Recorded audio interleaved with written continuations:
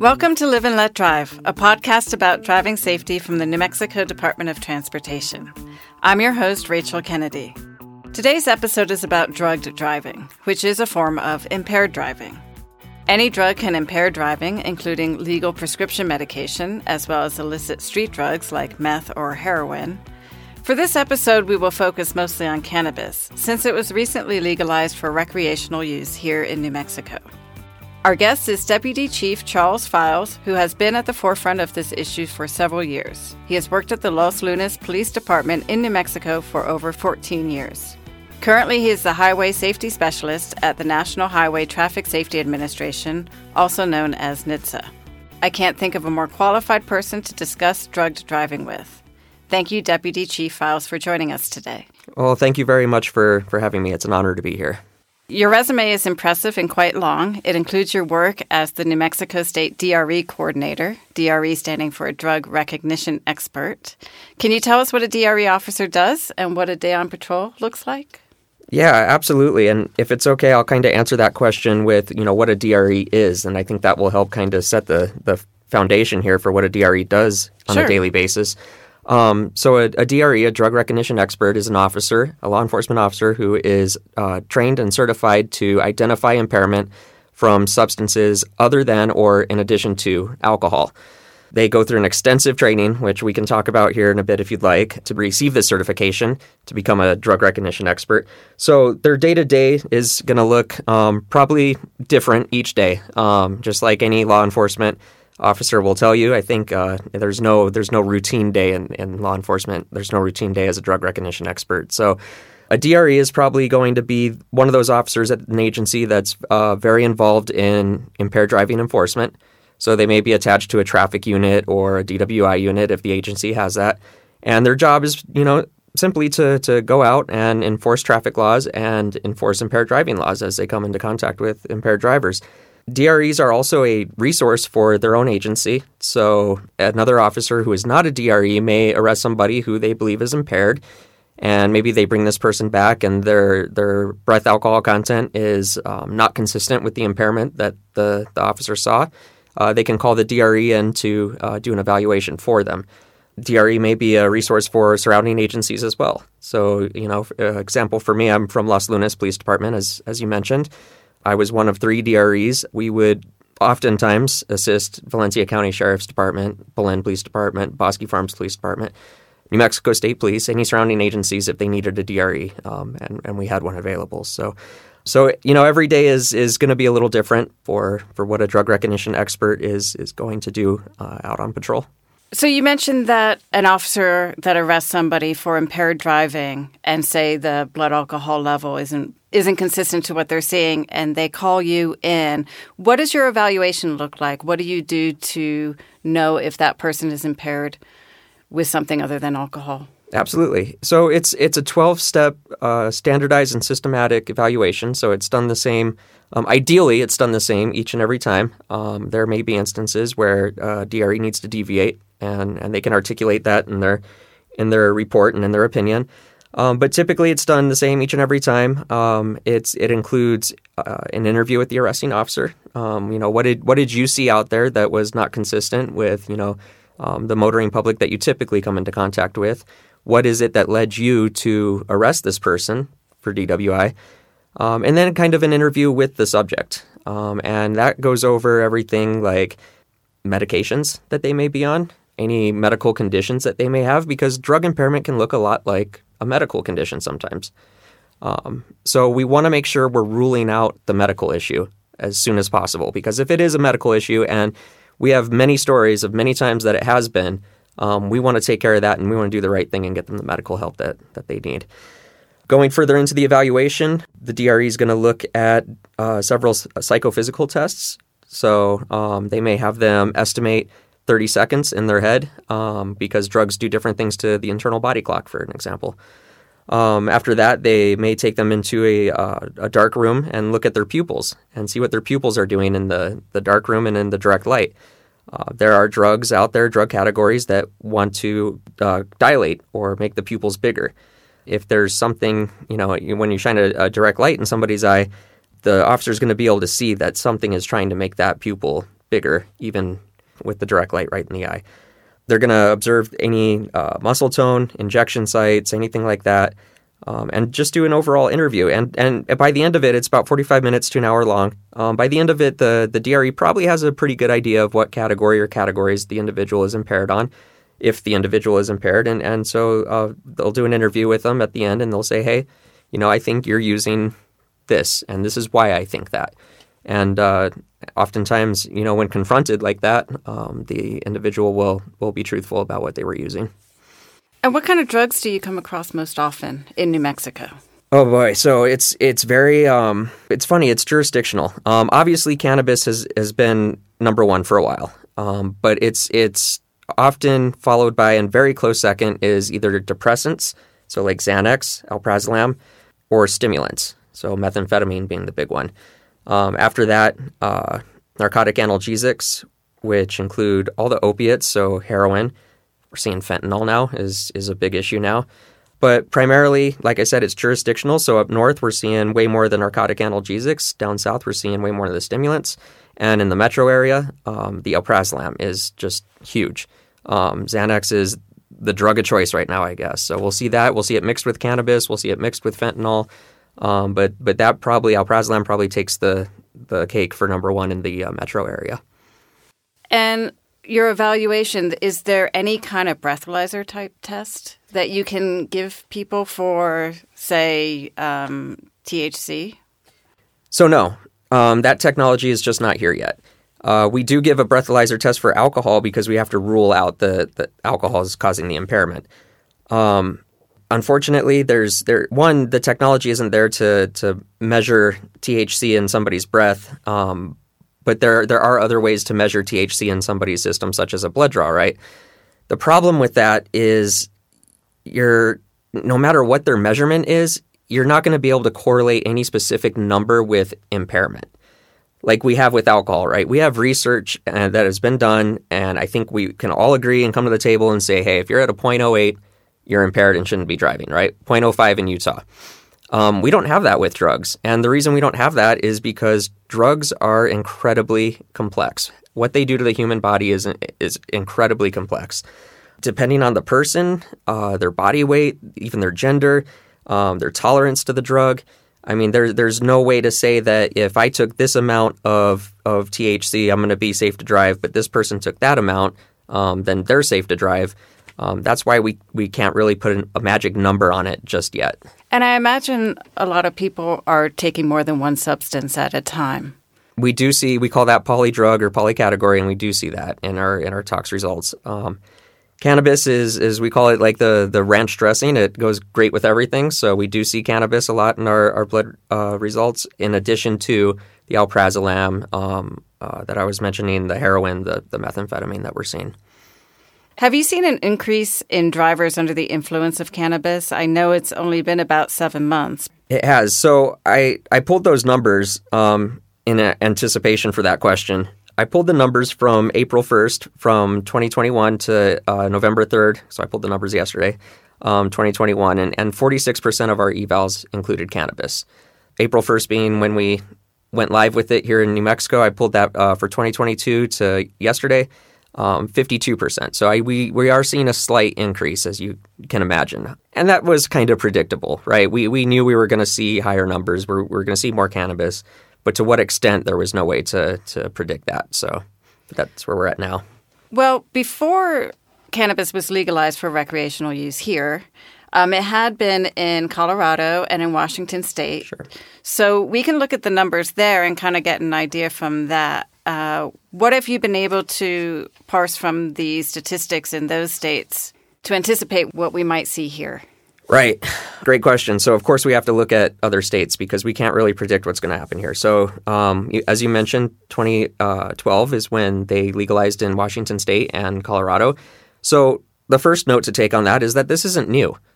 We kind of started getting in panic mode when we saw where the legislation was going and we knew what was going to happen. As far as traffic safety advocates were like, we're about to be in trouble. Well, we can take a step back and take a sigh of relief because we do have other states that have been through this already, and we can kind of follow their steps and pick up what worked for them and what didn't work for them. So Washington State actually did a couple studies, one with AAA, which is a great traffic safety advocate, and the other through their Traffic Safety Commission. And what they looked at is they looked at how many people were testing positive for THC and their fatalities before the legalization and 2 years after the legalization. So in 2010 for Washington State, they had 8.3% of all their fatalities had THC in there. Now, let me put a disclaimer that just because THC is in the blood doesn't necessarily mean that they were impaired. And that's another obstacle that we have with this kind of data is we don't have that magic number to say that impairment was present. But it was in the blood, right? They legalized in 2012, and then they look at it again, and it's in 2014, it's 16.5%.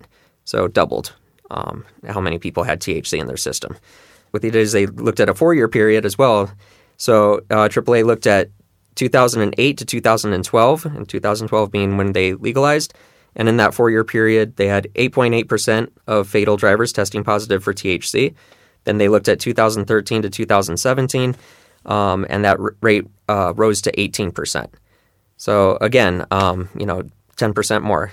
We're seeing more cannabis in fatal driving crashes. Well, we all know not to drink and drive, but people aren't aware of the dangers of driving high. Surveys have shown, and we will put those surveys in our show notes so people can read them, but marijuana users believe that they actually drive better high. They think that they're being more careful. They're not. So how does cannabis affect one's driving? Well, one is their perception, right? And you just gave a great example of that. They think that they can drive better. Right. Well, that's impairment, letting them know that they think they can drive better. Another is their judgment. Reaction time is a huge impact of cannabis on the brain. And so these are all things that you kind of want to have, be on your A game with when you're operating a 3,000-pound, potentially weapon if it's not used correctly, right? So it affects the psychomotor skills, and it affects their ability to know the risk in what they're doing. Exactly, which is incredibly dangerous, right? They may feel like that they're okay to drive. They may feel like that they're driving better, but the bottom line is, unfortunately, that's the THC talking to them and making them think that way. And sometimes it doesn't affect them right away. So especially with edibles, it's known that if you take an edible, you might not start feeling the effects of it until like an hour or two later. So you could get in the car thinking that you're perfectly fine, and then an hour after driving, you're too high to drive. Yes, very, very common thing. That's a great scenario with edibles. The other is, they don't feel anything for an hour, 2 hours, so they take another one or another two. And then all of a sudden they're, can barely open their eyes. So, edibles are very dangerous in that, if they're not being used correctly, you're not following the manufacturer's guidance on it. It can get you in a bad place real quick. Well, the New Mexico Department of Transportation launched an awareness campaign in anticipation of the dangers of drug driving from cannabis after it would be legalized here for recreational use. And there's a video called Excuses, and we'll include a link to the video from the campaign in our show notes. And it's kind of funny because, stone people are funny. And it shows officers pulling over drivers and listening to all their excuses. Of course, it ends with them being arrested and placed in the back of the police car. But, I'm sure you've seen everything. Are there any examples that stick out in your mind that you can share with us? Yes. I have one that I love to share at any training or any presentation I get a chance to. This is prior to the legalization of recreational cannabis in New Mexico. We were working a checkpoint in Los Lunas, and I was on the line, meaning I was talking to the drivers as they would pull up to the checkpoint. And we had this car very, very, very slowly pull up to the checkpoint and stop where I asked him to stop, which is where I was standing. And just the driver's hands were 10 and 2. I could tell I was a younger kid, eyes looking straight ahead, and I could already see like the smoke inside the vehicle. So he didn't want to look at me, so I knock on the window. He looked at me, And the smoke, it's like the Cheech and Chong shows, right? It's just like comes billowing out. Like, it's amazing I didn't get a contact high type thing. So we go through the whole thing. We go through the DWI investigation. He was showing multiple indicators of impairment, so he was placed under arrest for DWI. I take him back to the police department. We're doing a DRE, and he's just like incredibly cooperative through the entire episode. And even at the end, we get to the interview, and he tells me, I know not to drink and drive. I absolutely 100% would never do that. I see the commercials all the time. I had no idea you could get a DWI for driving while you're high. And he said, what happened was I had like half a joint in my ashtray. When I seen the lights for the checkpoint, I grabbed it and I smoked it because I didn't want to go to jail for being in possession of the marijuana in the ashtray. And so that one always sticks with me. And again, he was a great kid. He had no criminal history or anything like that. So we worked with him the best we could. But because I truly believe he had no idea. And that's not so much a fault of his as, we just back then weren't really super active with letting people know that, like, hey, the DWI is more than alcohol. So what's the importance of awareness campaigns to educate the public about that driving impaired is more than just alcohol? It's also drugs, especially cannabis. They're huge. It's everything, right? We have to get that word out one way or another. I've taught law enforcement for, probably 10 plus years on this topic. And I've even had police officers that were unaware that you could get a DWI on something other than alcohol. So we had a lot of work to do. I think what we're doing now is great. We can always do more when it comes to public awareness, though, and these awareness campaigns. People just sometimes don't get it until it's too late, right? And that's what we want to avoid is somebody getting, when I say too late, I don't necessarily mean just getting arrested for DWI. I mean getting in a crash and hurting themselves or somebody else. Right. And what else can be done to deter or prevent drugged driving besides awareness campaigns that maybe isn't being done now? Our law enforcement needs to be trained. And that's something that the New Mexico DRE program has done and continues to do. I think they do a great job of it now. But they have to be trained in, they don't have to all be DREs, but they have to know what to look for with substances other than alcohol. And can any officer arrest somebody for a DWI for drug driving? Do they have to be a DRE officer? No, not at all. And I'm so glad that you asked that. They do not need to be a DRE to make an arrest for impaired driving, no matter what the substance was that was impairing them. But they have to be able to recognize those things because, when they go to the basic police academy, it's either 24 hours, 32 or 40 hours that they get in the academy on DWI investigations.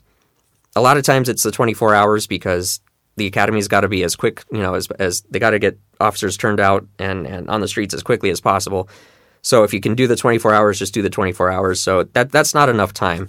And the basic academy DWI curriculum is really heavily based on alcohol, not so much on drugs. So they get out there and they get to the street and they have somebody who they know, they pull somebody over and they know something's not right with this person. But I don't have an odor of alcohol like I was taught in the academy. I don't have slurred speech like I was taught in the academy. I don't have bloodshot, watery eyes like I was taught in the academy. So, maybe it's something else. Maybe they're just tired and down the road they go. So we got to do a better job at making sure these officers understand that, it's more than just those indicators that you learned in the basic academy. There's multiple things that you can see with somebody on drugs. Additionally, our prosecutors and our judges could be trained, right? What are the officers looking for out there? There's a huge gap between what the officers are looking for, the highly trained officers who know what to look for in a drug DWI, and prosecutors who are supposed to be prosecuting these cases, and judges who are going to render a verdict one way or another. They have to understand what the officers are looking for out there, right? So we got to get that training out there. We got to get that awareness out there, and accountability, and that starts in Santa Fe. So maybe, a little bit stronger legislation, I think, would kind of deter people from driving drugged or drunk. Drug-impaired driving is very complex, like I mentioned. So it's very, just getting the proper education to the right people, and I think then we can do a better job of preventing it. Now, if there isn't a breathalyzer test, it would be the officer's word against the driver. So when that goes to court, do they need some kind of evidence besides that in order to make a conviction? That's one of the obstacles that we're dealing with, because judges and juries do like that scientific evidence, right? There is an element of science that goes into this. In DUI drug cases, the science we're talking about is primarily blood, right? Blood results. The issue with that is, and we kind of touched on it earlier, you may have blood results back, right? And the argument's going to be, well, my client smokes marijuana. It's legal, right? That's why it's in their blood. It stays in their blood for sometimes a month, right? That's going to be the first argument. What we're trying to do is show that somebody was impaired. So we have to go back to what the officer's observations were, right? And the investigation as a whole. The officer has to really be able to articulate everything that he or she saw, heard, smelt, that really just, kind of fired off something that said, this isn't right, and I need to continue on with the DWI investigation. And then the DWI investigation happens, and they get to the point where they're like, okay, this person should not be driving down the road. And they have to be able to articulate that in court, because the blood results may or may not, maybe there's nothing in the blood. Why? Because the labs have limitations. They can't test for everything, right? There's so many reasons why the blood results are not indicative of impairment. And unfortunately, it's just in the courts, yes, defense attorneys, the judges, they really want to see something scientific, but it just isn't there yet for DWI drug cases. Somebody who does consume cannabis responsibly, recreationally, now that it's legal, what is your advice to them that they want to do it? They want to do it responsibly. How long should they wait before they drive? That's really tough. That's incredibly tough, because everybody's going to be a little bit different. I think Colorado, they tried 6 hours if it's like 35 milligrams of THC or less, right? I mean, who's really measuring how much THC they're consuming? We can't really do that, because everybody's going to be a little bit different. You may have somebody who is very tolerant to THC or cannabis that smokes every single day, that smokes a whole joint and may be good to drive after 8 hours, maybe, right? Say you have somebody else who is not tolerant to THC or cannabis, who has not smoked marijuana in, let's say, 20 years, and they smoke that same joint, the same amount of marijuana. They're probably going to be out for a day or so, right, and unsafe to drive. So it's good. It's going to be different with everybody. We just keep in mind, that your perception is impaired when you're using THC. So, safest bet, I'd say 24 hours, just because I'll throw a number out there if you need a number. And I would definitely want to make it broader than limit it, but it's going to be different for everybody for sure. And there's so many other options now. There's rideshare, there's taxis. You could have somebody as a designated driver. Right. So probably best to be prudent and not drive at all if you're going to be consuming. Absolutely. Now you're working at NHTSA, the National Highway Transit Safety Administration, as the highway safety specialist. What does this position entail? Yes, so I work in the Enforcement and Justice Services Division of NHTSA. So I'm based out of headquarters in D.C., and my role is really to develop and manage programs that are going to support law enforcement nationwide in doing traffic safety efforts, whether it's, DWI, which is kind of my specialty, but also, distracted driving, drowsy driving, speeding, occupant protection, all that stuff. My role is to manage existing programs that, we have with our partners, and also to kind of try to be innovative and develop programs that are going to assist law enforcement. So with drugged driving, since every state has different laws for cannabis use, are the approaches to drug driving state-specific, or do you have something on the national level that you promote? So they are. The autonomy of the states exists, and that's very important, because states have different issues, right? Different states are going to have different issues depending on so many different variables out there. So It is very state-specific, but the role of NHTSA is to be a resource for all those states, partner with the state highway safety offices and other federal and non-federal organizations. We rely heavily on state data that's reported to us every year and studies that we conduct to determine how best to deploy resources that are available.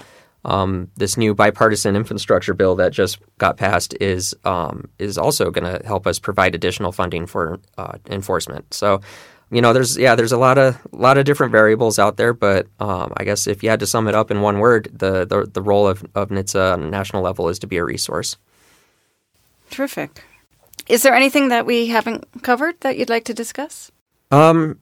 Just if we could reiterate, impairment is impairment, regardless of where it comes from. And that's I hope anybody out there that's listening that maybe didn't know that you could get a DWI from your prescription now knows that, or that you could get a DWI from cannabis now knows that. It can come from thousands of different substances that are out there, and they're dangerous on the road. So there's a lot of moving parts to this goal of ending DWI. But I think if we continue to get the right people to the table, we definitely have a real legitimate shot of ending DWI in New Mexico.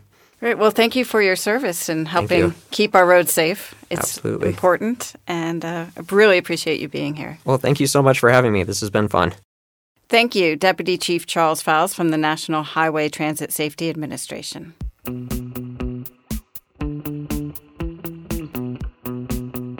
Please see our show notes for links to studies on drugged driving and videos from the New Mexico Department of Transportation's Drugged Driving Awareness Campaign. This podcast was recorded by Sid Fenley at Mountain Road Recording Studio, Albuquerque, New Mexico.